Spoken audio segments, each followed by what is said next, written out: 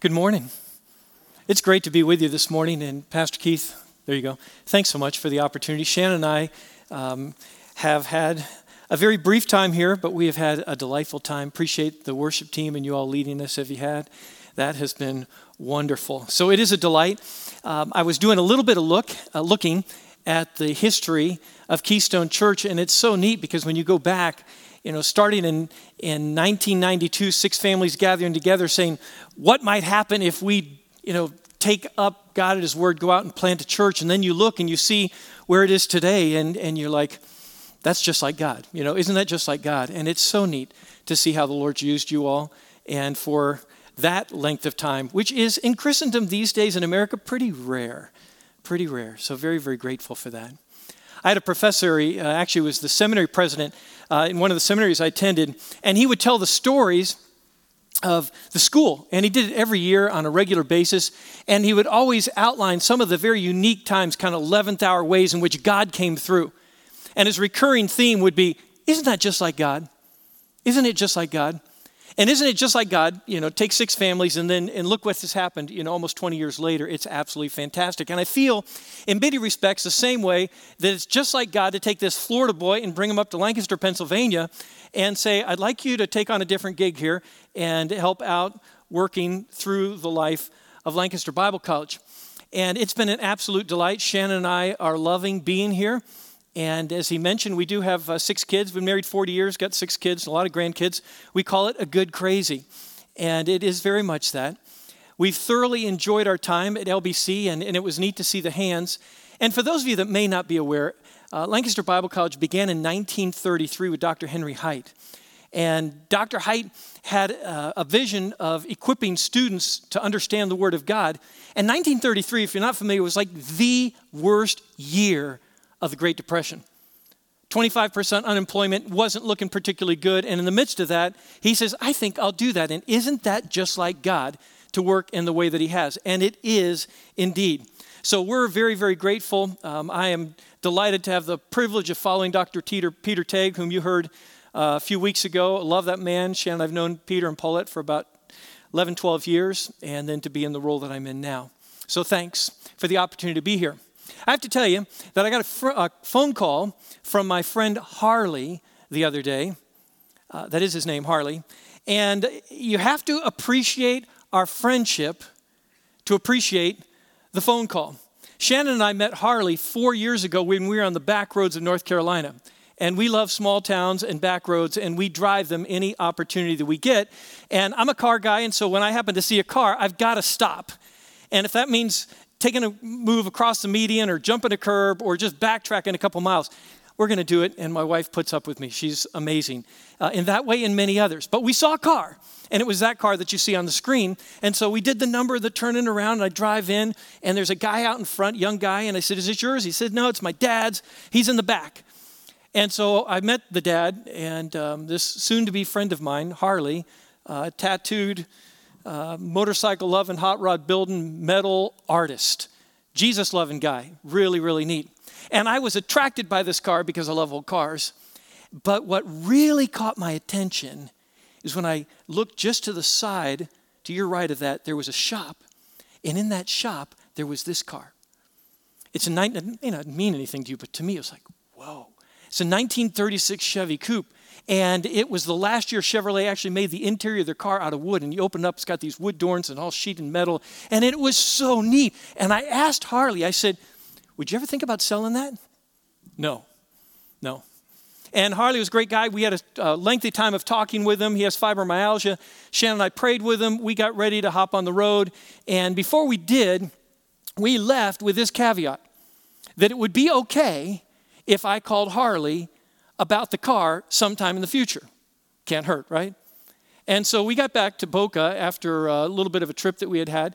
And when we got back, I picked up the phone and I called Harley. This was like 2 weeks later. Harley, you interested in selling that car by any chance right now? Guess what the answer was? No, he wasn't. And I figured that's it. Okay, I can live with that. I get it. Door's closed. No big deal. And I literally, totally forgot about it. 9 months later, I pulled my car into the church parking lot. I went up to my office, and I see I've got a light on in my voicemail. And I picked it up. And I'll give the best Harley representation I can. Hello, Tommy. This is Harley Linville from North Carolina. You know about that 1936 Chevrolet? I'm interested in selling that right now. And I was pretty pumped. You know, at the point in time, Harley didn't want to sell it to any of his friends there in North Carolina because if he sold it to them, he'd regret that he actually sold it. But if he sold it to me, a guy down in Boca, well, he could do that. And my wife is long-suffering. She really is. I saw a T-shirt the other day. It says, every man should love one woman and many cars. I like that. I don't think it's scriptural, but I really like that T-shirt. So I have to work that one out there, Pastor Keith, see if I can. But anyway, Shannon puts up with me. So we borrowed a friend's truck, and we borrowed his trailer, and we put a few coins in our pocket and went up to North Carolina, and we bought that car. And there's my friend Harley. He's still a good friend today. And just really, really neat. We got it. We went through torrential rains, and the thing leaks like a sieve. And we got it back home to our house in Boca there. And we put a lot of time into the car. And Shannon and I have driven that thing all over the place. Took it 3,000 miles summer before last on what's called the Hot Rod Power Tour. And it's so neat. Now, the thing about Harley is when we left, Harley's the kind of guy that said, Tommy, if I ever find another car that I think's you, I'll call you. That was 4 years ago. And Harley's a picker. He finds cars. How he does it, I don't know. He's always got a deal. Last week he called me. Tommy, I got a car. He actually bought a barn full of cars. He said, I've got one. I think you're going to really like it. It's a 1941 Lincoln Zephyr. And at that moment, I began to envision what could be. You know how that goes, don't you? And I began to think about it and dream about it. I already talked to Shannon about it a couple of times. I just started to think along those lines. And when I think about that, I want to ask you, what captures your heart? What is it that when you hear it or you see it, it's your 1941 Lincoln Zephyr, and all of a sudden you start thinking about it? Maybe it's a house. And it's a house you've wanted for a long time, and it's not a big house, but you just wanted this house, and you're dreaming about it. Maybe it's a little piece of property in the Poconos. Maybe it's, I realize folks here are serious hunters. Maybe it's hunting season. You're just dreaming about hunting season, or baseball season, or football season, or maybe it's what one of your kids or your grandkids could be, and you can see it, and it just captures your attention. What is it for you? I picked up a book not too long ago by a guy by the name of John Stott. And John Stott died in 2011. And this book was the last book he wrote before he died. He had walked with Jesus for a long time. He was a godly man. And his book, I think, came out like about 3 years after he died. And you wonder, this is his last book. What's this guy going to say that I need to hear? The book's called The Radical Disciple. And I'm thinking, okay, what pearl of wisdom is going to flow from the lips of this old man who's walked with Jesus his entire life that I need to hear? And I opened up that book, and here's what he said. Nothing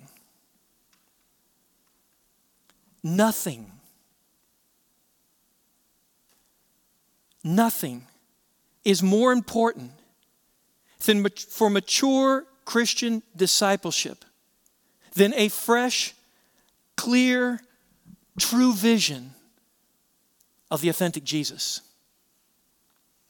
And I believe that. I mean, I believe it. I've kind of given my life to it, and I suspect that you do as well. But I know me, and I know that if I'm not careful, despite the fact that nothing's more important than that true, authentic vision of Jesus, I will let lesser visions, like a 1941 Lincoln Zephyr, begin to capture my attention and draw me away from that true, clear vision of Jesus. And I think it can happen to any of us. You know, my car may be your house. My car may be your person that you're dreaming of. My car may be any one of a number of things that captures your attention, and maybe it is a way of drawing you away from that fresh, clear, true vision of the authentic Jesus. So this morning, this Palm Sunday, what I'd like us to do is take out the Bible and let's go over to John chapter 12. And John's going to give us a clear, true picture of the authentic Jesus in John chapter 12. And I want to read this. And as we open up the scripture, my prayer is that we would see what John sees. That we'd catch how significant this is, but we'd stop. And after we see it, we ask ourselves, okay, why is this so important? I mean, really, what's the big deal? When I walk out of here, why is this so important? And if having this vision of the authentic Jesus is that important, then Tommy, tell me, how am I supposed to latch on and hang on to that vision during the week? And I want to look at that as we go through. So I'll read the passage of Scripture, John chapter 12, verses 9 to 19. And as we walk through, I want to highlight a few things that show up in the Word. And then as I do that, I want to share with you just 4 things that the Lord might use, hopefully, to kind of capture our hearts for this true vision of who Jesus is. We'll begin in verse 9. This is the triumphal entry. Jesus is on his way into Jerusalem. And verse 9 says, when all the people heard of Jesus' arrival, they flocked to see him. And also Lazarus, the man Jesus had raised from the dead. Now, it's Passover. And if in that particular day and age, Jerusalem, which might normally have 50,000 people, would swell to maybe 100, even 150,000 people. One person said you could get 2.7 million. It was just crazy numbers of people, so much so the city can't contain them. And so people are actually camped out on the side of the mountain, and they're getting wind that Jesus is coming their way. Verse 10, then the leading priest decided to kill Lazarus too. Now the leading priest, this is really interesting. The leading priests, also called the chief priests, are members of the Sadducee party.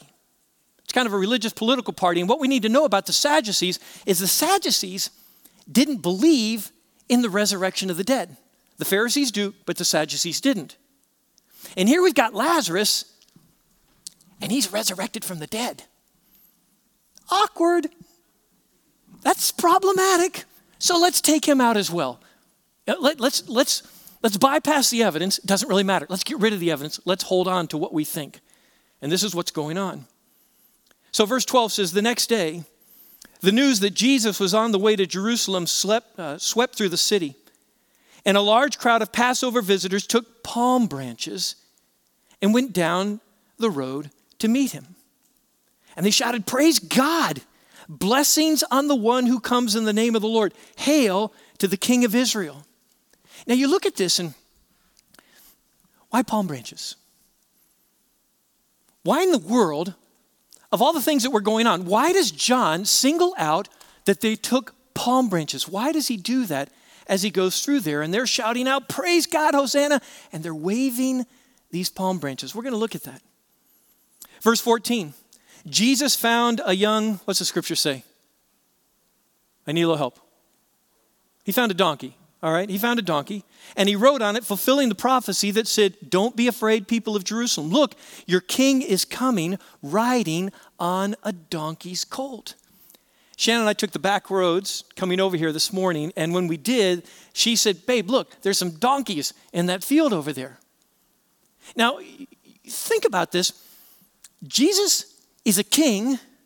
He's the king, and he's riding in on a donkey? I mean, come on. What's going on? Why is Jesus riding in on a donkey? And then he says, the king is coming. What does he mean by that? Verse 16, we'll pick it up and continue. His disciples didn't understand at the time that this was a fulfillment of prophecy, but after Jesus entered into his glory, they remembered what happened and realized that these things had been written about him. And many in the crowd had seen Jesus call Lazarus from the tomb, raising him from the dead, and they were telling others about it. In verses 18 and 19. That was the reason so many went out to meet him, because they had heard about this miraculous sign. And then the Pharisees said to one another, oh, there's nothing we can do. Look, everyone, the whole world has gone after him. And I love this passage of Scripture. I love it for Palm Sunday, but I love it for what it teaches us about who Jesus is. Because what John is going to do is he's going to give us that vision, that clear, true vision of the authentic Jesus. And I want to come back to those words of that aged follower of Christ, John Stott, before he died, who said, nothing, Tommy, nothing is more important for mature Christian discipleship than a fresh, clear, true vision of the authentic Jesus. So with the time we have, I'd just like to share with you 4 things about our King. Here's the first one. His character is absolutely trustworthy. His character is trustworthy. Hey, how are you feeling about our political leaders these days? You all are pretty, first service is like, I heard the audible groan and moan. I mean, it was like rumbling in the crowd. Well, it's interesting. If you're a little less than, totally thrilled, 62, just check this recently, 62% of the population of America is dissatisfied with the way Congress is operating. Only 35% are favorable. And you look at it and say, well, is this our day? Actually, this has been going on for a long time. It's the same way in Jesus' day. People weren't crazy about their political leaders. I want to tell you about one of them. His name is Herod the Great. And when we see Herod the Great, we begin to understand a little bit more about what made Jesus so unique. Herod the Great was a bad dude. And when I say a bad dude, I mean like he's bad. No, he was bad. Just bad and a dude. He was not a good guy. He drowned his brother Aristobulus, who has been a very popular priest, high priest. And I suspect that Aristobulus maybe got a little bit too much press, and Herod the Great didn't like it, so he had him put to death. He executed his wife, Miriam. Think about that. Had her executed. He had 3 of his own sons killed, 2 by strangulation. I can't comprehend it. And he didn't bat an eye. He had 3 of them taken out. He ordered the execution of some of the most distinguished citizens of Israel upon his death. You say, why would anyone do that? Because Herod knew that when he died, there wasn't going to be anyone moaning and groaning for him. There would be no sense of mourning. And he wanted to ensure that when he died, that there would be mourning in Jerusalem, even though it wasn't for him. So he ordered the execution of some of the leading citizens upon his death. Caesar Augustus said, I'd rather be Herod's hog. I'd rather be Herod's pig than his son. Chances of living were much better in that situation. So Herod had this great power, terrible character, and he didn't bring peace.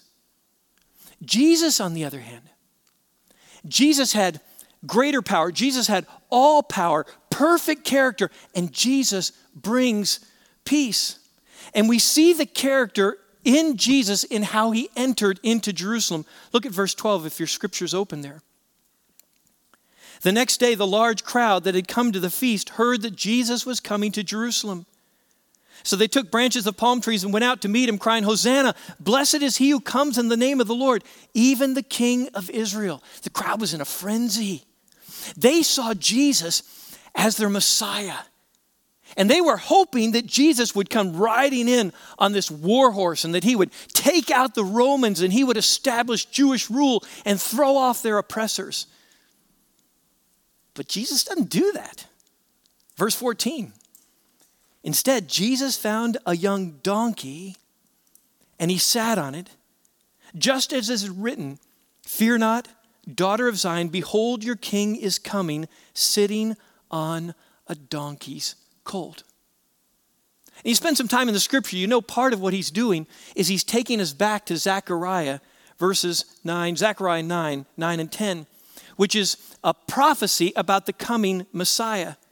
And what Zechariah gives us from the Lord is that the Messiah is going to speak peace to the nations. And so what Jesus is doing here in John chapter 12 is he's actually acting out the messianic vision of Zechariah. He's coming in on a donkey, a picture of peace to ward off their false sense of what they really wanted, which was someone to come and rule over the Romans. And I love that. Jesus is all powerful, but he comes in peace. Now, when I say he comes in peace, Jesus is not a pushover. How many of you read The Lion, the Witch, and the Wardrobe by C.S. Lewis? Any? Yeah, a lot of us have. There's this really neat part in The Lion and Witch and the Wardrobe when Lucy is having a conversation with Mr. Beaver, and they're talking about Aslan, who's a picture of Christ. And Lucy is seeing how strong Aslan is, and she said, well, then he isn't safe, said Lucy. Safe, said Mr. Beaver. Who said anything about being safe? Of course he's not safe, but he's good. He's the king, I tell you. Jesus isn't safe. And if we think Jesus is going to make our life, Brandon, like you pointed out, and that Francis Chan is going to tell you, Jesus isn't safe. If you think he's going to make your life just the way you want it, probably not going to happen, because life is not about me. It's about him and his kingdom. Doesn't mean it's going to be bad, but he's good. And because he's good, we know we can trust him. And you know he's good by how he uses his power. If you got your Bible, look with me over to John chapter 18. This is one of my favorite passages in all of Scripture. John chapter 18, verses 4 to 6. I'll start in verse 3. So Judas, having procured, Jesus is in the garden, and Judas and the soldiers are coming at him. Having procured a band of soldiers and some officers from the chief priests and the Pharisees, went with lanterns and torches and weapons. And we have to be careful as we read the scripture that we do it with a little bit of whole imagination. Because these folks are making some noise when they're coming through. And you can hear the trampling on the ground and the rattling of the sabers. And it's loud and they're in charge. And they want you to know they've got things under control. Verse 4, then Jesus, knowing all that would happen to him, came forward and he said to them, who do you seek? And they answered him, Jesus of Nazareth. And Jesus said to them, I am he. And Judas, who betrayed him, was standing with him. And when Jesus said to them, I am he, they drew back and they fell to the ground. And we can't miss that. Literally, in the original language, it doesn't read I am he. It just two Greek words, ego eimi. It means I am. And when the soldiers came in, big and bad and all full of power, and Jesus said, who are you seeking? And they said, Jesus of Nazareth. He said, I am. Remember any other place in Scripture where we hear, I am? Moses in the burning bush, tell them, I am has sent you. And what Jesus is doing at that moment, the one who spoke the world into existence, was releasing just a little bit of all the power he had. And it literally knocked them over. And what does Jesus do with that kind of power? Look with me over to John chapter 13. What does Jesus, the all-powerful one, do with his power? John chapter 13, verses 3 to 5. Jesus, knowing that the Father had given all things into his hands, and that he had come from God and was going back to God, rose from supper, and he laid aside his outer garments, and taking a towel, tied it around his waist. Then he poured water into a basin and began to wash the disciples' feet, and to wash them with a towel that was wrapped around him. Jesus uses his power to serve. I was in a meeting this past week with groups called ACUPS, the Association of Independent Colleges and Universities of Pennsylvania. And so it was a president's meeting for the 92 schools that make up ACUP. And it was a big Zoom call, lots and lots of people on this call. The gentleman who leads ACUP, his name's Tom Foley, does a marvelous, marvelous job. And all of us college presidents were sitting on this call. And when we did, Tom Foley was relaying to us what one of his mentors said to him. And the mentor asked him, when you get to a spot where you have power, the question needs to be asked, what did you do with the power? When you get to a spot where you can actually implement change, what did you do with the power? And what we do with power reveals our character And you know what Jesus did with the power? He healed the centurion's servant. With the power, Jesus went and allowed the woman with the issue of blood to be healed. Jesus, with the power, cleansed the leper. Jesus calmed the sea. Jesus, with the power, laid down his life. And if there's nothing more important for you and me than a true, fresh, clear vision of the authentic Jesus, then one thing that we've got to get really clear in our mind is Jesus' character is absolutely trustworthy. He is all powerful and he is good. And he uses his power for the Father's glory and for our good. His character is trustworthy. The second thing I want you to see is his kingdom is coming. Verse 14 says, and Jesus found a young donkey and sat on it, just as it is written. Verse 15, fear not, daughter of Zion. Behold, your king is coming. Now, what we need to understand is that with the king comes the kingdom. And if with the king, Jesus, comes the kingdom, we have to ask ourselves, well, Tommy, what is the kingdom of God? And the kingdom of God is this. It's the rule and reign of Jesus in our lives and in this world. And what we know about the kingdom, it is what's called already and not yet. It's already and it's not yet in its fullness. I love the way John Piper puts it, talking about the gospel of the kingdom. He says, the gospel of the kingdom is the good news that at the coming of Jesus, God moved into this world in unprecedented ways. He's attacking the enemy, the devil, in new ways. And he's dealt with sin in a new way. And he's gathering people in a new way. And it's so true. I shared with the first service, Shannon and I so love being here. There's just something about being with the people of God, and God's got great people everywhere. And there are few things like hanging out with the people of God. It just really isn't. What you have in here, you don't have in many places outside of here. That sense of care, that sense of love, that sense of fellowship, that sense of what goes on, it's just beautiful. This is part of the gospel of the kingdom. He's empowering his representatives in new ways. And in all of this, Jesus is reigning as king. This is the coming and the advancement of his kingdom. And friends, these words are so important. His kingdom is coming. And it is so important because when we get that and it gets deep down in our gut, then we begin to live a little differently. We live with an expectancy that although I may not like all the craziness that's going on around here, I know the one who's coming. And he's going to make things right. And because I know that what it does is it just kind of puts a little calmness in my soul. And when I understand the king is coming, it impacts me in the sense that I begin to live in our world with a different kind of understanding. I had the opportunity in a Zoom. Is anybody else living on Zoom these days? I mean, it was just so much Zoom. But we were Zooming with a guy by the name of Darrell Bach, who's a professor at Dallas Theological Seminary out in Fort Worth. And he was talking to a number of us. Dr. Tague and I were on this conversation together. And he was talking to us and a bunch of other folks who do what we do about how we interact with culture. And he was sharing 6 key verses that we really needed to get an understanding of in order to effectively engage culture. And the one he shared, maybe right out of the gate, was Ephesians 6:12.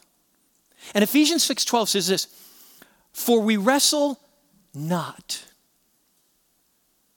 We wrestle not. We wrestle not against flesh and blood, but against the principalities, against the powers, against the rulers of the darkness of this present age. And I needed that reminder because if I'm not careful and I forget that the king is coming, I'll get very upset with people that are pushing things contrary to the kingdom. And I'll begin to look at a political leader. I'll begin to look at a political policy. I'll begin to look at some of the things, and I'll look at that person and I'll begin to see them as the enemy. And they're not. We wrestle not against principality. We wrestle not against flesh and blood. It's not the person of the opposing political party that's my enemy. No, it's the principalities and the powers and the rulers of this dark age. And the king's coming. And he's going to take care of all that. And when I get that, what happens? It just puts a calmness in my soul, and I cannot look at the people with whom I disagree as my enemies. I can see them as people greatly loved by God. And I'm not an angry Christian. And the world doesn't need many more angry Christians. It needs a lot more people that look like Jesus. And all the people wanted to hang around Jesus, except the Pharisees and the Sadducees. All the other people that were far away from God, they wanted to hang around Jesus. I want to be that kind of person. And I get it when I know his kingdom, it is coming. So chill, Tommy. God's got this. Nothing's catching him off guard. Love people. His character is trustworthy. His kingdom is coming. The third thing is his victory. It's absolutely certain. You know about those palm branches. Palm branches were used in that day to welcome conquering kings. So if you had a palm branch and you're waving it, it's a symbol of victory, and you're seeing your conquering king come in. And what's fascinating is that palm branches are only used in 2 places in the entire New Testament scripture. Every gospel writer records the triumphal entry of Jesus. Only 2 places, however, where it's actually palm branches are used. John's gospel and the book of Revelation. Here's what John says. They took palm branches and went down the road to meet him, and they shouted, "Praise God, blessings on the one who comes in the name of the Lord. Hail to the King of Israel." And this is, they're saying, he's coming. And Revelation gives us the other picture. After this, Revelation 7:9, I saw a vast crowd, too great to count, from every nation and tribe and people and language, standing in the front of the throne and before the Lamb, and they were clothed in white robes, and they held palm branches in their hands. To say, Jesus, your victory is certain. You rule and you reign. You know, back on October 2nd, 1770, Benjamin Franklin, we know that name, Benjamin Franklin wrote a letter to Jean-Baptiste Leroy. And in that letter, he said, in this world, nothing can be certain except death and, we know that, don't we? And we know that taxes thing, death and taxes. And I'm going to add one thing to that. And the certainty of Jesus' coming kingdom and absolute victory. It is a done deal that has not yet happened, but it will. I love it. Abraham Kuyper said, there is not 1 square inch in the whole realm of human existence over which Jesus Christ, who is Lord over all, does not say, mine. This belongs to me. I grew up in a home where my dad wasn't a believer. I had a great dad. He was a great dad, tough as nails, but a great dad, not a follower of Jesus. So my home didn't always look like Jesus ruled and reigned. It was pretty nasty at times. And maybe you get what that's like. I just want to tell you, Jesus may not reign in your home today, but he will. And you may work in a place that's wonderful. You may work in a place that doesn't really resemble the kingdom of God too much. And I'll tell you, Jesus may not reign where you work today, but he will. And Jesus may not reign in the places of political power today, but he will. And Jesus may not reign in Hollywood today, but he will. And he will reign in Palestine. He reigns over all the earth. His victory is certain. I go back to those words of John Stott. Nothing is more important, friends, for mature Christian discipleship, for me or for you, than a fresh, clear, true vision of the authentic Jesus. And John gives it to us. Jesus is the King of Kings. His character is trustworthy. His kingdom is coming. His victory is certain. And the last thing I want to share with you is this. His love for you it's extravagant. Verse 18 says, the reason why the crowd went to meet him was that they had heard that he had done this sign. And so the Pharisees said to one another, you see, you're gaining nothing. Look, the whole world has gone after him. And you look at that. Why were people pursuing Jesus? Because Jesus came in pursuit of them. John 3:16, for God so loved the world that he gave his one and only Son, that whoever believes in him will not perish, but have everlasting life. And I love that passage of Scripture, particularly for how clear God is to us. You know, I look at the Scriptures and you have this overarching narrative of God's work, and I like to use the word kind of good news, bad news, good news. The good news is this: you and I are made to be in relationship with God. I mean, the fact that the God who created the entire universe made you and me to know him is mind-boggling. It really is if we stop to think about it. That's the good news. The bad news is, like Adam and Eve, every one of us, in our thoughts and our words and in our actions, we've walked away from Jesus at one time or another. We walked away from God. You know, God says, go this way. Yeah, I kind of hear you, but I think I'm going this way. And that's the nature of who we are apart from the work of Christ in our lives. Every one of us, the Bible calls that sin, and sin separates us from God. It keeps us from being able to be in relationship with the God for whom we're made. And what's worse is it brings us under God's judgment and under God's wrath. And we live in a world where we don't really like to talk about the judgment of God. But the bottom line is, because we've chosen to walk away from God, every one of us is worthy of God's judgment. The wages of sin is death, the Scripture says. Physical death, separation from God, spiritual death, and eternal death. But the free gift of God is life in Christ. And so even though I was separated from God, nothing to offer God, under God's wrath and judgment, God in his goodness came on a rescue mission for me.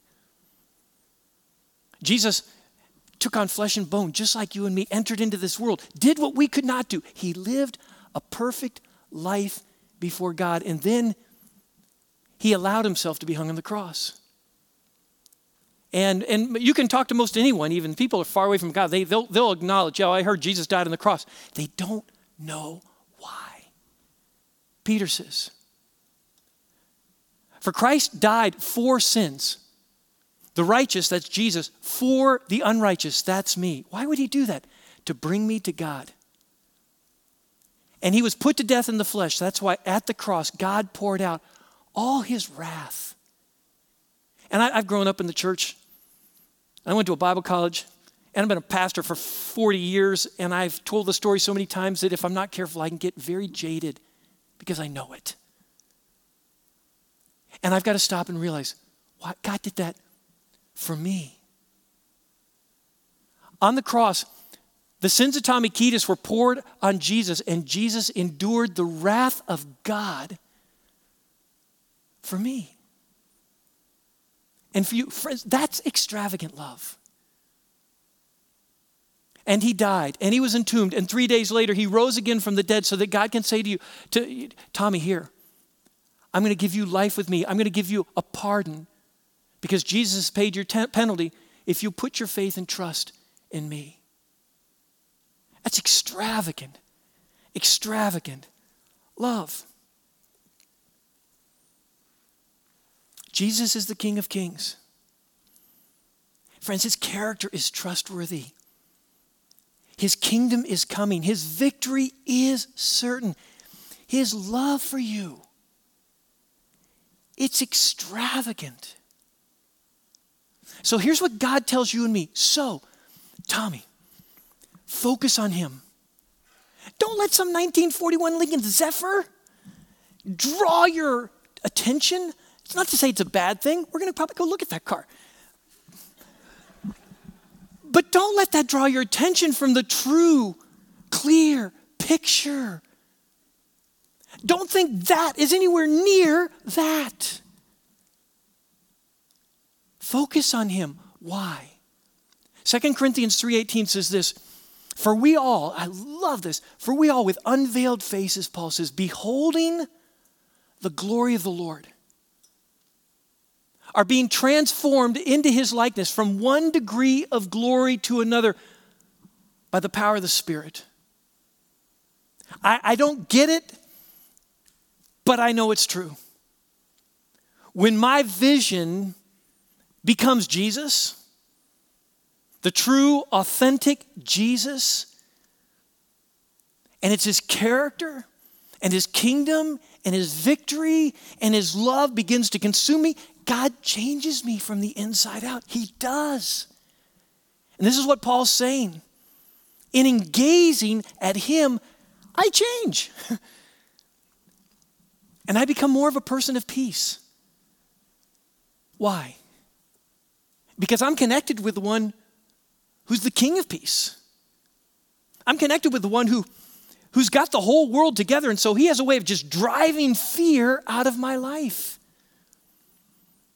And as we gaze at him, all of a sudden our priorities begin to shift. And we want to do that men's Bible study on a Wednesday night instead of staring at our screen. Because we realize there are a lot of priorities going on here, but the kingdom is like the priority. It changes our priorities. We become people. And I believe this to my core. When we get a picture of the true, authentic Jesus, we become people of humble boldness. We're humble because we really are gripped by the fact that the God of the universe broke into history. And I know me. There ain't nothing worth coming and redeeming. I know me. And God broke into history to go on a rescue mission for me. If there's anyone ought to be walking through life humble. But if there's anyone that ought to be walking through life bold as all get out, it's me. Because the God of the universe saw fit to say, I'm going to take you and make you mine. And folks, this sense of humble boldness just out of character. We ought to be the most winsome, loving, kind, and absolutely bold as all get out people. Because we know our God. And we watch what he's done for us. And we're in deep awe and great confidence. And we don't walk around cocky. We walk around humble. And we walk around bold. And we're willing to take some risks like you all took risks. To say, let's do this. Because the God we serve, he's into that kind of stuff. So we're going to take a risk. Because God's bold. And he makes us bold. So friends, Jesus is the King of Kings. The King of Kings. His character is trustworthy. His kingdom is coming. Ain't no doubt about it. His victory is certain, and his love for you is extravagant. So focus on him. Don't get taken in by lesser vision. You know what I'm talking about. Those 1941 Lincoln Zephyrs that are pretty cool. Don't be taken in by lesser vision. Make sure. Nothing is more important for mature Christian discipleship than a fresh, clear, true vision of the authentic Jesus. And because Jesus changes us as we focus on him, I want to encourage you this week, maybe just to camp out right here in John chapter 12, verses 9 to 19, and just let that wash over your soul this week. And gaze and gaze and gaze and watch what happens as God begins to change us more and more from the inside out into his likeness. He's good like that too. Let's pray.